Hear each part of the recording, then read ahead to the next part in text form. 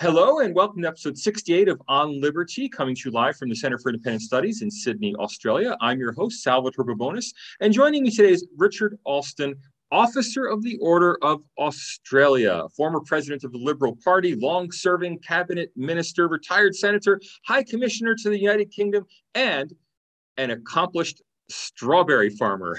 We'll be talking to Richard about his new CIS paper, Reflections on the EU Project and Its Flaws, a fatal conceit about markets and the real world. Richard Alston, how are you? Salvatore, I'm well, thank you. I suppose it's politically correct, but I have to say I've probably had a pretty good pandemic. Well, how are the strawberries? That's what I want to know. It's springtime coming. There's always problems. Well, weather's just one of those many challenges, but it's an interesting area to play in. Well, another interesting area is European Union politics. And you call the European Union, well, you say that it is in, quote, genteel decline. Is Europe really declining? And is it so genteel? Well, the French actually have coined a name for it. They call it declinism. And essentially Macron accepts that that's the state of play because he doesn't want to go down the economic reform path. And it is seriously in decline. Its world proportion of GDP has shrunk dramatically. And I think PwC, so it's now a quarter and it'll probably go down to 10% within 20 years. So it's got a serious problem and people are leaving. You know, there's serious mass migration of higher, well-educated people, so that aggravates the situation. And of course, the birth rate's down for long-term citizens, but a lot of the new recruits, particularly from the Muslim community, have high birth rates, and they're not necessarily the leaders of tomorrow. So I think it's in very poor shape myself, and I call that decline, yes.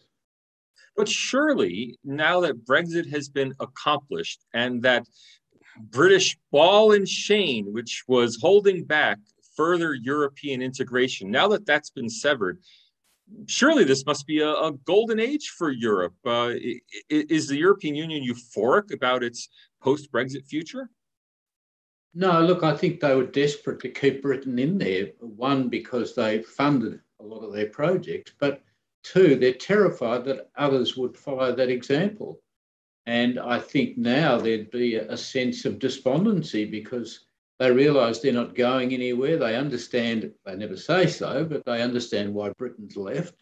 And I think deep down, most of these people realise that you've got to have a range of freedoms, but you've got to have economic competition. But that's not the business model, and they're all living high on the hog, so they just continue on with ever closer union, and it's just not going to work. I mean, they never talked about anything like this at the foundation, but they certainly thought ever closer union was a good idea. But when you think about it, federations like the US and Australia work because you have different states. I mean, the classic example in Australia was when Jelke-Petersen abolished probate duties, and immediately the Commonwealth abolished its estate duties, and no one's ever gone near there ever since. So you need to be pushed by competing forces, and yet no, they want regulatory, whatever they call it, uniformity.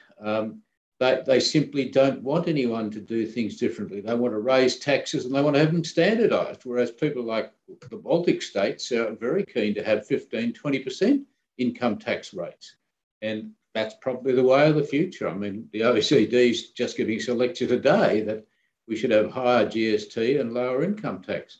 But none of those things which do drive reform are on the table for the EU. And I think that most people who study this closely would not be very confident at all about the model. I mean, it's the wrong way around.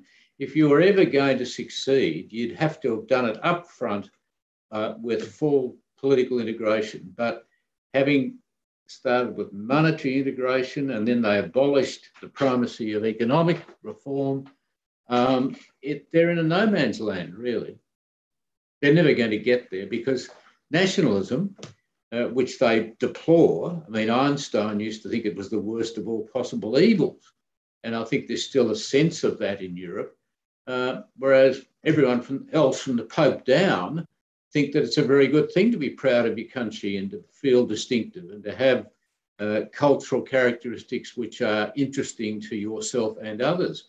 But the EU model would effectively do away with all that. I mean, they used to believe in subsidiarity, which meant making decisions at the level closest to the people. Now it's quite the opposite. Macron is a top-down man. He despises anyone else thinking about other ideas, and he has no sympathy at all for the masses, as far as I can see. Yeah, I'd like to pick up several threads from what you've just said, particularly on subsidiarity and on nationalism. But let me start with competitive federalism, because you give the counterexample to the European Union of the United States as a federal union and Australia as a federal union. But surely the European Union, which is composed of nominally sovereign states, has an even greater degree of local control or local autonomy than US states or Australian states. Is that not the case? Yes, because they're nation states. And that's why this model can't work, because you're essentially asking people to forget all about your own nationalism and pretend that there's only one country that matters. And I think in the polls they've done, it's something like 7% regard themselves as EU citizens. I remember a classic example. My wife and I were in Lisbon a few years ago when the World Cup was on, and the streets were just chock-a-block with people because Portugal was still in there. But as soon as Portugal lost, they all disappeared. No one was interested anymore. So nationalism is a very valid characteristic. I mean, you look at the Olympic Games, people are never going to say, well, really, I'm a European, but I used to be, French or German or whatever. They don't. We've all got a heritage, and it goes back some thousands of years. Now, you also mentioned subsidiarity, and I was interested to hear you bring in that exact word, because subsidiarity is a major element in Catholic thinking and Catholic intellectual thinking, political thinking. Absolutely. And you, in your paper, you highlight the very Catholic, social Catholic, but still Catholic origins of the European Union and its three leading lights having all been Catholic. So what can we see this transition away from subsidiarity in Europe as being connected to the transition away from Europe's Catholic roots in some way? I think you're absolutely right. Subsidiarity has always been a fundamental tenet of the Catholic faith. And we all understand why, because it's democratic, effectively.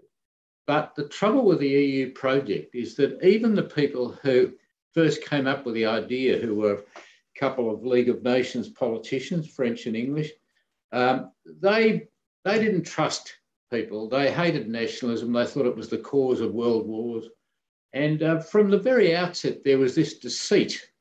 You know, we don't ever need to consult people. We don't have to bring them in on the project. And I wouldn't say this, but we'll lie if necessary. Juncker says it, of course. But and then you build on that. And I think the three principal founding fathers, who were probably all very decent, honourable men in every respect. But again, I think they would have had that same mindset that, you know, we are selfless strivers for Europe. We can be trusted. We'll get back to you later, sort of thing. And it just got further and further away. And as those very Christian people disappeared, they were replaced essentially by careerists. And worse still, certainly from my point of view, the Christian faith just got sidelined. So when they last came up with a reform of their constitution, they refused to even mention the Christian heritage. They just talked about, you know, humanitarian roots or, you know, whatever vague nonsense, because they're anti-religion. They're strident secularists. And again, it's not a healthy situation. And I think that's been pointed out by a lot of people, certainly the Catholic Church has made it plain from, but I think popes have said this. I mean, Benedict certainly, who was a pan-European intellectual, he now deplores the fact that that they just don't seem to have any real spiritual content in their thinking anymore. And once you preference social model above economic model, you're asking for trouble. And that's where it's all gone off the rails, because there was a time in the predecessor bodies' constitutions where they did talk about the importance of economics. But when Maastricht came along in 91 and they brought in the euro, it got deleted. And suddenly economics wasn't primacy anymore. It became what the Germans had regarded under Adenauer as an economic miracle, where you had this social model. Well, now the social model runs the whole place. I mean, the trade unions are right at the top table. People are always worried that it's a bit like, the fetish about ESG now. Now, these are important concepts. We all want to have businesses run properly. They want to be governed responsibly.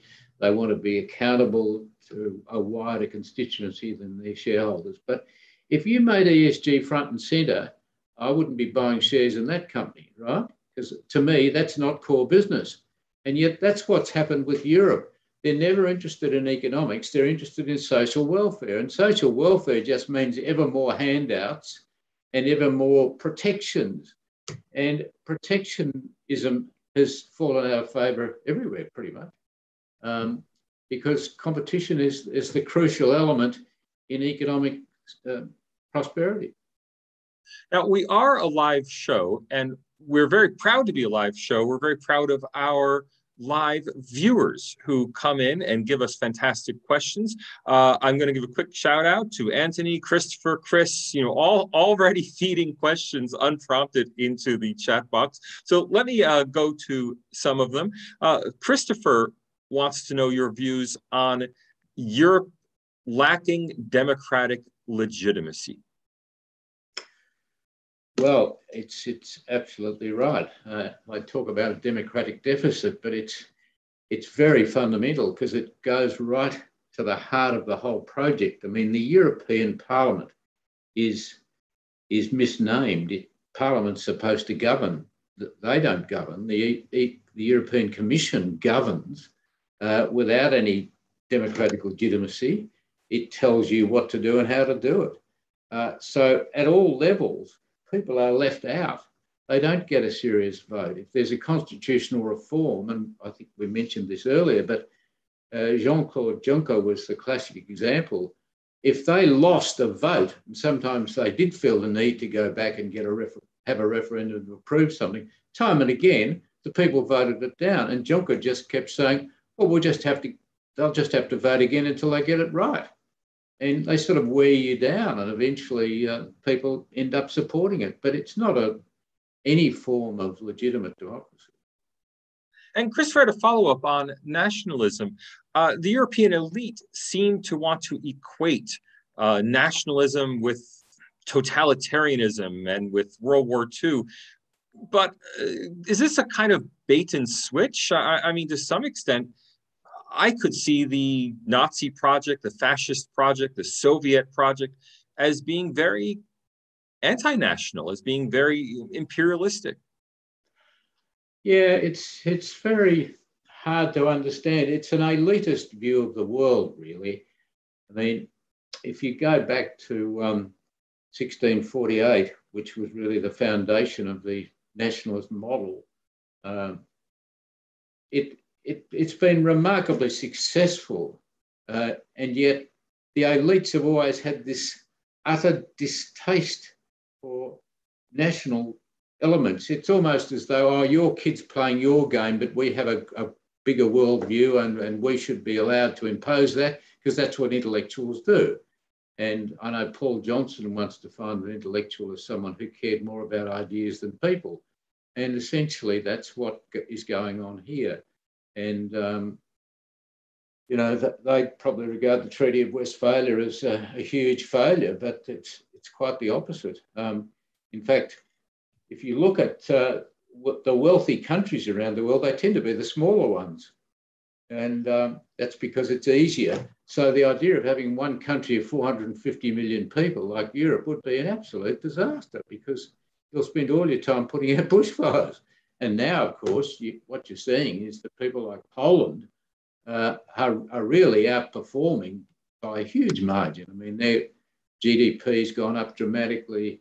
The EU spent all their time criticising them for being not democratic, which is quite laughable. And when you think about what we've just been saying, and you are heading for a two-speed EU system, which I think even Macron welcomes, but probably for other reasons. Anthony, as usual, has a question that presumes more knowledge than I have. So I'm hoping you can answer his question, because I can't. He says that Michel Barnier, the European Union's former chief Brexit negotiator, is now seeking the presidency of France. And in doing so, he's saying that France's legal sovereignty is being threatened by the European Union. So is he now admitting that Brexit was right? Well, Tusk is the same. I mean, it's disgraceful. Tusk was president of Poland, right? And probably an ardent nationalist. They suddenly get on the EU bandwagon and, you know, it's just high on the hog stuff. They're floating around in private jets. They're lecturing people. The way they treated Britain, I mean, they should have gone to jail for some of the things they did. So Barnier is just another classic example of a career politician who'll say and do whatever he needs to do to get there. I don't think he's got much of a chance of winning, but it's a classic example of hypocrisy. Isn't that a betrayal of your own class for you to say so? Of my class? What, criticizing politicians. Oh, no, I think we all criticise the other side, so politicians are quite good at being critical. And of course, the media specialises in it, so it's part of the business. But no, look, you take John Howard, was a classic example of someone who stood up for virtues, and people appreciated that. Trust becomes a very important element. And if you're seen to be just changing with the wind, then people aren't going to have confidence in you. Now, I don't know what goes on in Europe. They just don't seem to take notice of these personal shortcomings, because, you know, what's his name, Juncker, was around for 10 years or more, and yet he was telling them how dishonest he was, but it never seemed to matter, because I suppose he wasn't electorally accountable. And again, I think because the turnouts have gone down and down and down, I suspect most people don't take much notice at all of what any of the politicians say. Most of the major parties have disappeared. You know, the traditional left-right, not anymore. That Macron is an Arabist, but he came from nowhere. I mean, he was nominally in, was it Hollande's government, I think? But he was never a party man. And Italy was the same, and Germany, they just formed these new parties out of nowhere. So you can probably get away with a lot more in Europe than you can here. Just a reminder to everyone, we're talking to Richard Alston, AO, about his new CIS paper, Reflections on the EU Project and Its Flaws, a Fatal Conceit About Markets and the Real World. Richard, we have a question from Chris that you do cover in your paper. I'd love to see you or hear you cover it here on the show. Where do EU recalcitrants, specifically Poland and Hungary, but I know you highlight in your paper that there are many other countries that are maybe a bit nervous about being in the European Union at this point. Where do these countries sit on the European Union's future? What role do they have to play, for good or for bad, in reforming or unpacking the European Union? Well, I think the Visegrad is a sign of things to come. So that's a group of four: Poland, Slovakia, Czech Republic, and who's the other one? Anyway, I forget. And Hungary, yes. So Hungary, Poland, yeah, Hungary, Orban. Yes, Czech Republic, and Slovakia, the Visegrad group. Yeah, and you can probably add on to that Latvia, and Lithuania and Estonia. The Baltic states seem to be much more interested in the Western economic model. And of course, the Scandinavians are too. So that's where you're likely to get this two-speed EU. France and Germany are sort of joined at the hip nominally, although Germany's far and away the most powerful nation. And in fact, in many ways, its leadership has been very poor. I mean, Kohl was just a backroom operator and Merkel was good at minding the shop, but they had no real sense of Europe before Germany, and although they never said that, but the system is weighted in such a way that Germany prospers mightily. You've got a lower euro currency than you would otherwise have, and that helps Germany enormously. It means that there are no tariff barriers. They can go to any other European country where the labour rates are lower, and as a result, I think their debt to GDP is about 8% and Italy's 160%. And it's a very bad mixture of countries, really. They don't have much in common in the ultimate. If you're interested in economic prosperity, why would you go anywhere near France and Italy? And yet the amazing thing is I go to Italy a bit. Place still seems to do all right in a funny sort of a way. They used to turn over prime ministers every 6 months. I think Berlusconi's the longest serving. But it's a dysfunctional project. And I think the Visegrad Plus group are the hope of the side. I can't see them ever persuading old Europe, France, Germany and Italy, because they're just too embedded in old world thinking, elitist thinking, non-economic thinking, whereas economics is front and centre for them. And that's the way it ought to be. I mean, you look at how China has progressed economically. It's because essentially they recognise that capitalism works. They never call it that. They call it China's characteristics, and it's a command economy in many respects. But the reality is you've got to have competition. You've got to have what Schumpeter called creative destruction. All these things are anathema to Europe. They just think these are very bad terms. And now in the German elections, there are major parties who think capitalism's a very bad thing. And the guy who's likely to win, he comes from a party that doesn't believe in it, well, supports nationalism of almost everything, nationalisation. So I wouldn't want to be living in a place like that. I can't help contrasting Poland's relative economic success, and especially during the Euro crisis, 2008, 2009, Poland flew right through that because, of course, it doesn't have the euro. It's retained its own currency, whereas neighboring countries like Lithuania, Latvia, Estonia, Slovakia suffered mightily during the euro crisis. Has Poland's decision to stay outside the euro given it the freedom to pursue economic policies that other countries that are tied to the euro maybe haven't had? Yes, but I think it's more than that. It's their worldview. They've seen, they suffered under various forms of communism. They were basically taken off the map for 50 years. And they had a searing experience. And then they look at America, which, for all its shambolic politics at times, has been a hugely successful economic model. And every other country around the world, we all abolished tariff barriers, well, reduced them dramatically. We all understand the nature of prosperity. You look at Singapore, and Europe's just stuck in the past. So Poland, there are only 19 countries out of 27, I think it's now back to 27, isn't it, members, who have the euro. And Poland, I suppose the criticism of Poland is that it's become a bit authoritarian, but you can sort of understand why. They're sick and tired of being told what to do and how to do it and to stick to Europe-wide rules. because they know that's not how you achieve progress. And I think that the reason that, what's his name, Morawiecki or something, has been a long-serving Prime Minister is that people accept that he's on the right track. And there's a lot of scepticism about ever closer union. That's the last thing that people like Poland want.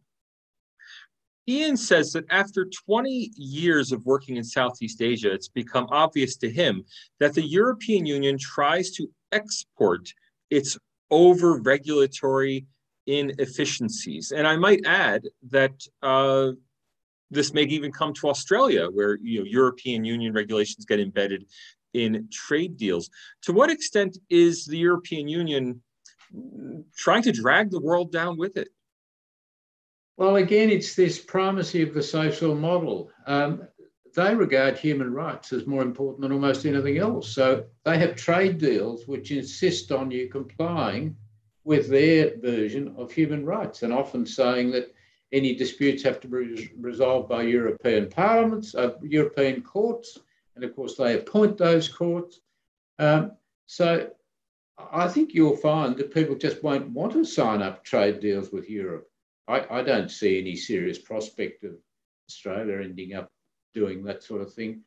I mean, I always said in Britain they had three major parties, all pretty much left of centre.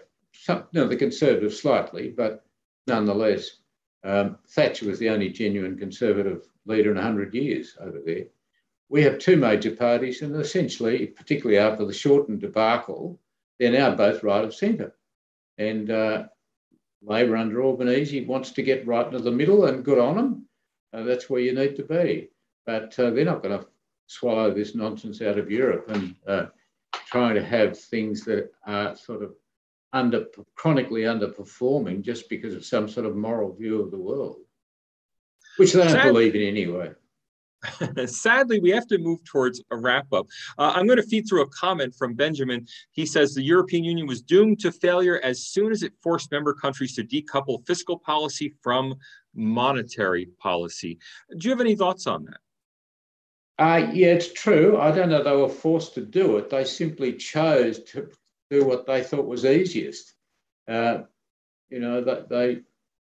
never really understood what an economic model was and what its virtues were, and they were imbued with this social democratic model. And it's the whole mindset over there is the primacy of social over economic. And that's not the way the world works. If you want to be successful, it's not an either or.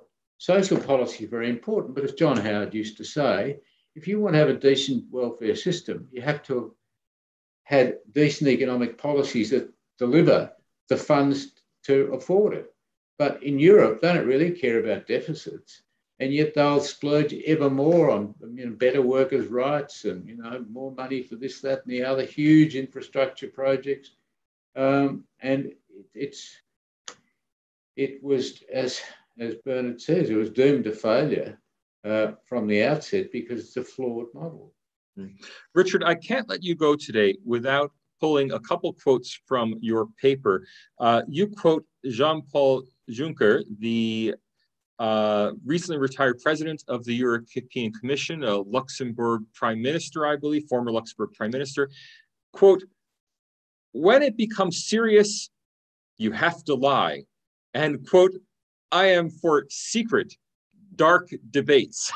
Now, it's very easy for us to take a figure like Jean-Paul Juncker and make him out as some kind of James Bond villain. He certainly plays the part very well. But to what extent do these indiscreet comments reflect the reality of European Union thinking? Well, there's this insufferable superiority complex. I mean, he would say, what's Poland complaining about? I got them a massive bribe to come on board. If Britain wants to talk to us, come here. I never go and visit these places. If they want something, they come to see me. And of course, his bottom line is there can be no democratic choice against the European treaties. They just had this blinkered mindset, which is driven by not really caring about the future. These guys aren't going to be around to pick up the pieces. And I think one day there'll be a major crisis which will lead to serious reforms. I can't see it on the horizon now. I think they'll probably limp on for quite a while. But people like Juncker will be safely retired. I don't really care. And I think Macron probably the same. But there's no sort of, you know, we talk about conviction politicians, and Thatcher was a classic example, and I think John Howard was to a fairly large extent too, because they had a vision of what they wanted to do, and it was a positive one. But there's no one in Europe that you would say isn't a careerist. They're just interested in, how do I earn a living? I'm happy to inherit the model. I'm happy to keep it going. I don't really care if it blows up. I won't be here. Richard Alston, thank you very much for joining us today. My pleasure, Salvatore. Good to talk to you. And I'd like to point everyone to his newly published CIS paper, Reflections on the EU Project and Its Flaws, a Fatal Conceit About Markets and the Real World. I'd also like to thank all of you for coming to watch today. Thanks to Nico Melian, our producer. Executive producer is Max Hawk-Weaver. The director of the Center for Independent Studies is Tom Switzer. Next week, our very own Peter Curti will be interviewing Greg Sheridan on cancel culture. We hope you will see us then on Liberty.